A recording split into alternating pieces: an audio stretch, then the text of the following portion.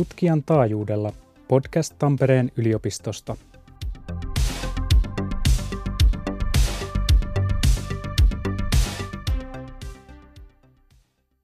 Aiheenamme on sosiaaliset robotit ja se, miten ne voivat aktivoida nuoria yhteiskunnalliseen osallistumiseen. Tästä tietää tutkijatohtori Kirsikka Kaipainen, mutta Kirsikka, sä tiedät yhdestä jos toisesta muustakin. Sun tutkimuskohteitasi ovat käyttäjäkokemus, kestävä kehitys ja tämä sosiaalinen robotiikka. Miten nämä tutkimuskohteet liittyy toisiinsa?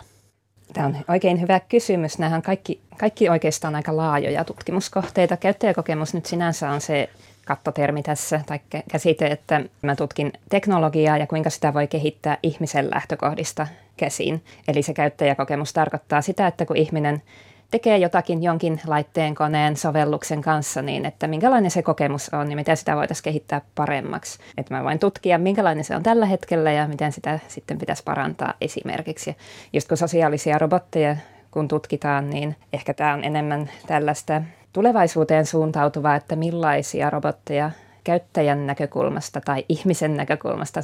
Robotista kun puhutaan, niin on vähän hassua käyttää sanaa käyttäjä, koska miten sä käytät robottia, mutta että se on niin kuin se ihmisen näkökulma kuitenkin. Ja kestävä kehitys on sitten sekä henkilökohtaisesti että tutkimuksellisesti tosi tärkeä asia mulle. Kestävään kehitykseenhän kuuluu sekä ekologinen kestävyys, eli ympäristön ja luonnon kestävyys, että ei käytetä resursseja liikaa, että tämä maapallon kantokyky säilyy. Sitten sosiaalinen kestävyys, ehkä näihin tutkimuskohteisiin liittyy vielä läheisemmin se ihmisten hyvinvointi ja tasa-arvoisuus ja tämmöinen tasapuolisuus, mikä on tosi tärkeää, kun teknologiaakin kehitetään, että se olisi sit kaikille käytettävää, saavutettavaa, ymmärrettävää, eikä sitten jätä ketään ulkopuolelle. Kirsikka, sä olit professori Kaisa Väänäsen kanssa noin 1,5 vuotta sitten Radio Moreenissa kertomassa sosiaalisten robottien tutkimuksesta, joka oli silloin ihan alkuvaiheissaan. Kyllä. Ennen kuin mä päästän sua kertoon, mitä kaikkea te olette ehtinyt nyt jo tehdä, niin kerro Kirsikka Kaipainen, mikä erottaa sosiaalisen robotin niin sanotusta tavallisesta robotista?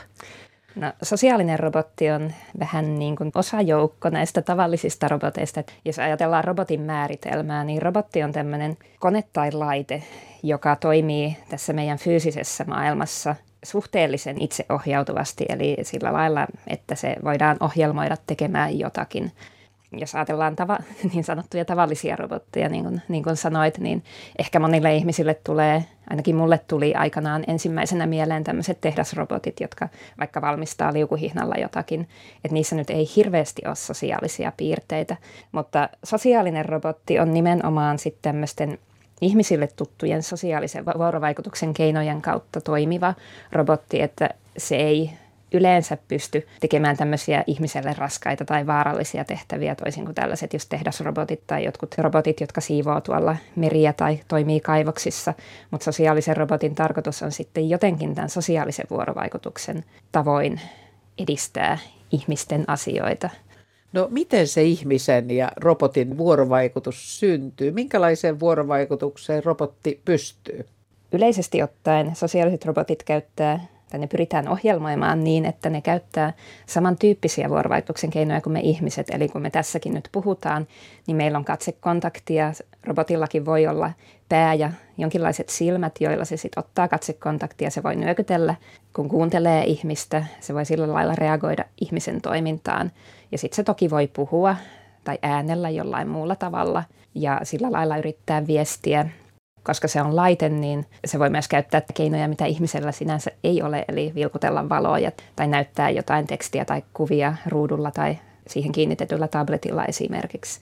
Että se vuorovaikutus syntyy sitten sillä lailla tavallaan niin kuin ihmistenkin tai ihmisten ja eläinten tai muiden elävien olentojen välillä, että siitä, että se reagoi jollakin tavalla ihmisen toimintaan ja sitten ihminen reagoi siihen ja siinä, jos se toimii niin kuin pitää, niin syntyy semmoinen vuorovaikutusluuppi tai semmoinen kehä, että siinä sitten saadaan asiaa edistettyä, saadaan jonkinlaista vuorovaikutusta tapahtumaan.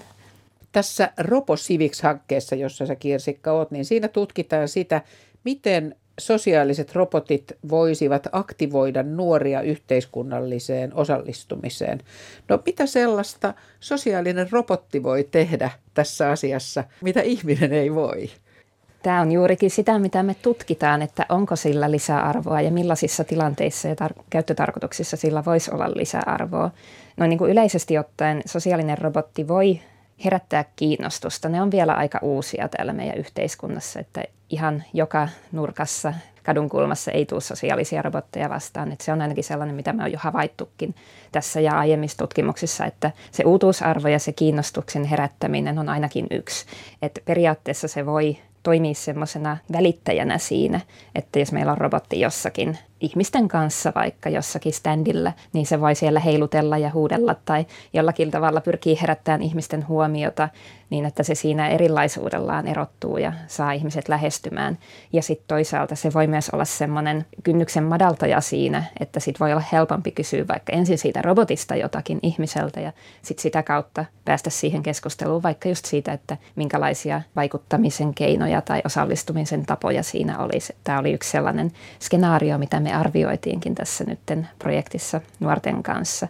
Sitten toinen on, mä nyt koitan vähän jäsentää näitä erilaisia tapoja, miten robotti voisi olla hyödyksi juurikin tässä kontekstissa, tai yleisestikin, niin robotithan voi olla sillä lailla aika väsymättömiä, jos niiden akku vaan kestää, että ihmiset voi väsyä ja voi turhautua, mutta robotti voi toistaa sitä samaa juttua aina uuden ihmisen kanssa samalla lailla. Ja siitä sitten tulee myös semmoinen tasapuolisuus, sillä lailla tällainen tasa-arvoisuus, että se kohtelee ainakin periaatteessa kaikkia samalla tavalla jälleen nämä tekniset haasteet huomioiden. Eli ihminen voi katsoa vähän pärstäkertoimen mukaan, mutta robotti, jos sitä ei ohjelmoida räätälöitymään ihmisen mukaan, niin silloin se toimii samalla tavalla kaikille. Yksi, mikä on nuorilta kanssa kuultu, joiltakin nuorilta tässä projektissa on, että robotille voisi olla helpompi puhua kuin ihmiselle, jos on sosiaalista jännitystä tai ahdistuneisuutta siitä, että jännittää, mitä se ihminen sanoo, tuomitseeko se, arvioiko se ihminen mua nyt, kun mä tuun sinne sopertaa jotakin, niin robotti ei sellaista tee. Ja sitten robotin kanssa siitä tilanteesta voi olla myös helpompi lähteä, koska siinä ei ole sellaista kuitenkaan samanlaista painetta kuin ihmisen kanssa. Eli tämmöistä kynnyksen madaltamista ja kiinnostuksen herättämistä ainakin. Onko sosiaalisten robottien kanssa tässä vuorovaikutuksessa jotain puutteita tai hankaluuksia? Monet näistä haasteista on teknisiä luonteeltaan. Ainakin nämä robottimallit, joita meillä on nyt tuolla yliopistolla käytössä, niin osa niistä on sellaisia ihmisen kaltaisia tai ihmisen näköisiä, ei siis sillä lailla, että niillä olisi ihoa ja tällaista, mutta että niillä on kuitenkin pää ja vartalo ja kädet ja jalat, tai ainakin kädet. Ne on siis suunniteltu sillä lailla, että ne puhuu. Puhe on semmoinen yksi tärkeä vuorovaikutuskanava siinä. Mutta tämä puheen tunnistus on kuitenkin aika, sanoisinko, vähän epäluotettavaa, etenkin jos on yhtään hälyisempi ympäristö. Ja muutenkin, että jos ihminen puhuu vaikka murteella tai vähän epäselvästi, niin sitten se voi ymmärtää vähän miten sattuu se robottisen puheen. Eli se on yksi semmoinen selkeä haaste, että jos siitä vuorovaikutuksesta haluttaisiin luontevaa ja miellyttävää, niin eihän se ole sellaista, jos se robotti ei tajua yhtään, mitä sä sanot, tai tajuaa ihan väärin. Että kun sanot kyllä, niin se tulkitsee ei, niin se on ainakin selkeä. Ja sitten myös sellainen, että jos siinä tilanteessa on useita ihmisiä, jotka tulee sen robotin kanssa jutteleen, niin sitten se on vaikea sen robotin ymmärtää, että kuka näistä ihmisistä nyt on se, kehen se huomio pitäisi kiinnittää. Nämä on nyt ehkä semmoisia tylsiä logistisia haasteita, mutta se robottien kuljettaminen eri paikkoihin, niin se on aina semmoinen pieni päänsärky, että niitä ei oikeastaan pitäisi viedä ulos ja sitten sateessa ne ei tietenkään toimi ja tällaisia haasteita siinä on. Mutta ne nyt ei ole niin vuorovaikutuksellisia, mutta toki sitten liittyy siihen, että missä paikoissa niitä voi hyödyntää, että voiko mennä feissaamaan kadulle robotin kanssa esimerkiksi. No, jos on hyvä keli, niin ehkä silloin. No niin kuin sä sanoitkin jo tuossa, että eipä niitä ihan joka kadun kulmassa tule vastaan niitä sosiaalisia robotteja. Siihen on syynsä, kyllä. Kirsikka Kaipainen, miten RoboCivics on edennyt? Mitä kaikkea siinä on tehty tämän noin 1,5 vuoden aikana? Meillä on pikkasen pistänyt tuo koronakapuloita rattaisiin, niin kuin varmasti monessa muussakin tutkimuksessa, että meillä oli tarkoitus viime vuonna jo päästä tekemään roboteilla ihan tuolla, no ei kadunkulmissa välttämättä, mutta tuolla oikeassa maailmassa tutkimuksia. Mutta ne on nyt olleet vähän odottamassa tässä, mutta me on kuitenkin sitten tehty tällaisia skenaarioiden arviointitutkimuksia, eli näin suomeksi sanottuna on kirjoitettu erilaisia tarinoita siitä, että miten robotteja voi käyttää tai voisi käyttää tässä nuorten yhteiskunnallisen vaikuttamisen kontekstissa. Ja niitä me on arvioitu sitten ysiluokkalaisten kanssa pääasiassa muutamassa eri tutkimuksessa. Ja sitten me on tehty yhteissuunnittelutyöpajoja kanssa vähän erilaisten nuorten ryhmien kanssa. Niitä ehdittiin pari tehdä ihan lähimoodissa, mutta sitten etänä on tehty myöskin. Eli on lähdetty ihan silleen isolla pensselillä vähän maalaamaan, että minkälaisiin eri käyttötarkoituksiin sosiaalisia robotteja voisi hyödyntää, mitä ideoita nuorilta tulee niistä ja minkälaisia ne robotit sitten voisi olla noin niin kuin karkealla tasolla, että miltä ne voisi näyttää ja miten niiden pitäisi kommunikoida ihmisten kanssa ja millä lailla liikkua ja missä paikoissa niitä käyttää. Ja ne on ollut kyllä hirveän antoisia nämäkin tutkimukset, vaikka sitten sitä varsinaista ihmisen ja robotin välistä vuorovaikutusta ei juurikaan ole päästy tutkimaan ja havainnoimaan. Mikä nuorten mielestä sosiaalisessa robotissa on tärkeintä? Tähän mä vastaan pikkasen varovaisesti, koska me ei ihan kaikenlaisia nuoria olla vielä päästy jututtaan tästä asiasta. Mutta yksi, mikä on selkeästi noussut, on se, että nuoret vaikuttaa keskimäärin olevan pikkasen kriittisempiä ja tiedonhaluisempia kuin ehkä aikuiset siitä, että mihin sitä teknologiaa, mihin sitä robottia nyt oikeasti sitten käytetään ja miksi se on just tollainen kuin se on. Eli semmoinen luotettavuus ja läpinäkyvyys siinä robotin suunnittelussa ja sen robotin käyttötilanteen suunnittelussa on hirveän tärkeää. Että esimerkiksi siinä skenaariotutkimuksessa meillä oli alkuun esimerkkinä oli sellainen ilmastotekorobotti, joka seisoi koulun käytävällä ja valitteli siellä, että kun häntä ahdistaa niin, että kun ilmastotekoja ei tehdä tarpeeksi, että voisitteko te auttaa te nuoret mua keksimään ilmastotekoja, joita sitten kehottaa kaupungille. Niin se oli semmoinen esimerkiksi, että missä tuli isosti kritiikkiä siitä, että no miten tämä nyt täällä yksinään seisoo, että kuka sen on sinne tuonut ja mihin se tieto nyt oikeasti sitten menee, että semmoista tietoa siinä ainakin täytyy olla, että se robotti ei itse yksinään voi. Ja se on hirveän epätodennäköistä, että me voitaisiin vaan lykätä robottia jonnekin itsenäisesti ja sitten kukaan olisi siitä niin kuin aidosti kiinnostunut tai uskaltaisi sitä lähestyä. Ja sitten semmoinen myöskin, mikä tuli tässä vähän epäsuorasti tässä mun esimerkissä, niin se, että jos se robotti ilmaisee tunteita jollakin tavalla, erityisesti tämmöisiä ahdistusta tai pelkoa tai tämmöisiä negatiivisia tunteita, niin se vaikutti hyvin epärealistiselta suurimmasta osasta nuorista, jotka näitä skenaarioita arvioi, että kun se robotti on kuitenkin laite, se ei ole inhimillinen olento siinä mielessä kuin ihmiset tai eläimet, niin eihän sillä aidosti voi olla tunteita. Että jos se jonkinlaisia tunteita ilmaisee, niin ehkä sitten on turvallisempaa olla sellaista niin kuin hyvän tuulisuutta, semmoista mietoa tunneilmaisua, jolle sitten on myös joku perustelu, että se ei ole vaan silleen jostain syystä jännittynyt tai ahdistunut, koska eihän robotti voi olla, kun se on ohjelmoitu tekemään jotakin, niin ei se voi olla semmoinen. Ja sitten se rooli myös, mihin se laitetaan, että meillä oli tämä nimenomainen robotti, oli vähän niin kuin ilmastolakkoilija, niin se oli hauska, kun joku just sanoi siitä, että ei robotti voi olla lakossa, kun se on ohjelmoitu menee tai se on laitettu sinne ja ohjelmoitu tekemään tätä lakkoilua, niin ei se silloin ole lakossa, koska lakossa ollaan jostakin työstä, mitä tehdään. Niin se oli hirveän tämmöinen tärkeä havainto meille, että vaikka se meistä olisi ollut mielenkiintoista kehittää tämmöisiä vähän yllätyksellisiä robottikonsepteja tai tämmöisiä, niin kuin, että miten ne robotit voisi toimia, niin nuorten mielestä yleisesti ottaen ja kuitenkin kyllä niiden täytyy olla perustelut, että hei aikuiset, ette te voi tommosia tehdä. Mua ilahduttaa tämä nuorten kriittisyys kovasti. Mitä me tarkoitetaan tässä nuorilla? Minkä ikäisiä? Meillä se on ollut sellainen 15 noin 30-siin tämä ikäryhmä tai 15-24 oli alun perin se haarukka, mitä ajateltiin tutkia, koska se on semmoinen itsenäistymisvaihe elämässä sillä lailla, että siinä ollaan ehkä vielä opintojen piirissä, mutta sitten kuitenkin sitä itsenäistä elämää ja sitä just yhteiskunnan täysivaltaiseksi jäseneksi tulemista, että äänestysikä lähestyy 15-vuotiaalla kuitenkin jo siinä muutaman vuoden sisällä ja sitten taas tälleen, mutta sitten me laajennettiin sitä tänne 30-siin, koska sitten esimerkiksi Tampereellahan niin nuorten palvelut on siihen 29 tai 30-seksi asti saatavilla ja Tampereen kaupungin kanssa on tehty tosi hyvää yhteistyötä ja tosi antoisaa on ollut just tämä Tampereen kaupungin nuorisopalveluiden kanssa tehty yhteistyö, niin siinäkin mielessä ei nyt rajata mihinkään ihan niin kuin tiettyyn 24-vuotiaisiin sitä ylärajaa. Mitä Kirsikka tämä tähänastinen tutkimus voi kertoa? Voiko robotit auttaa ja innostaa nuoria kansalaisvaikuttamisessa?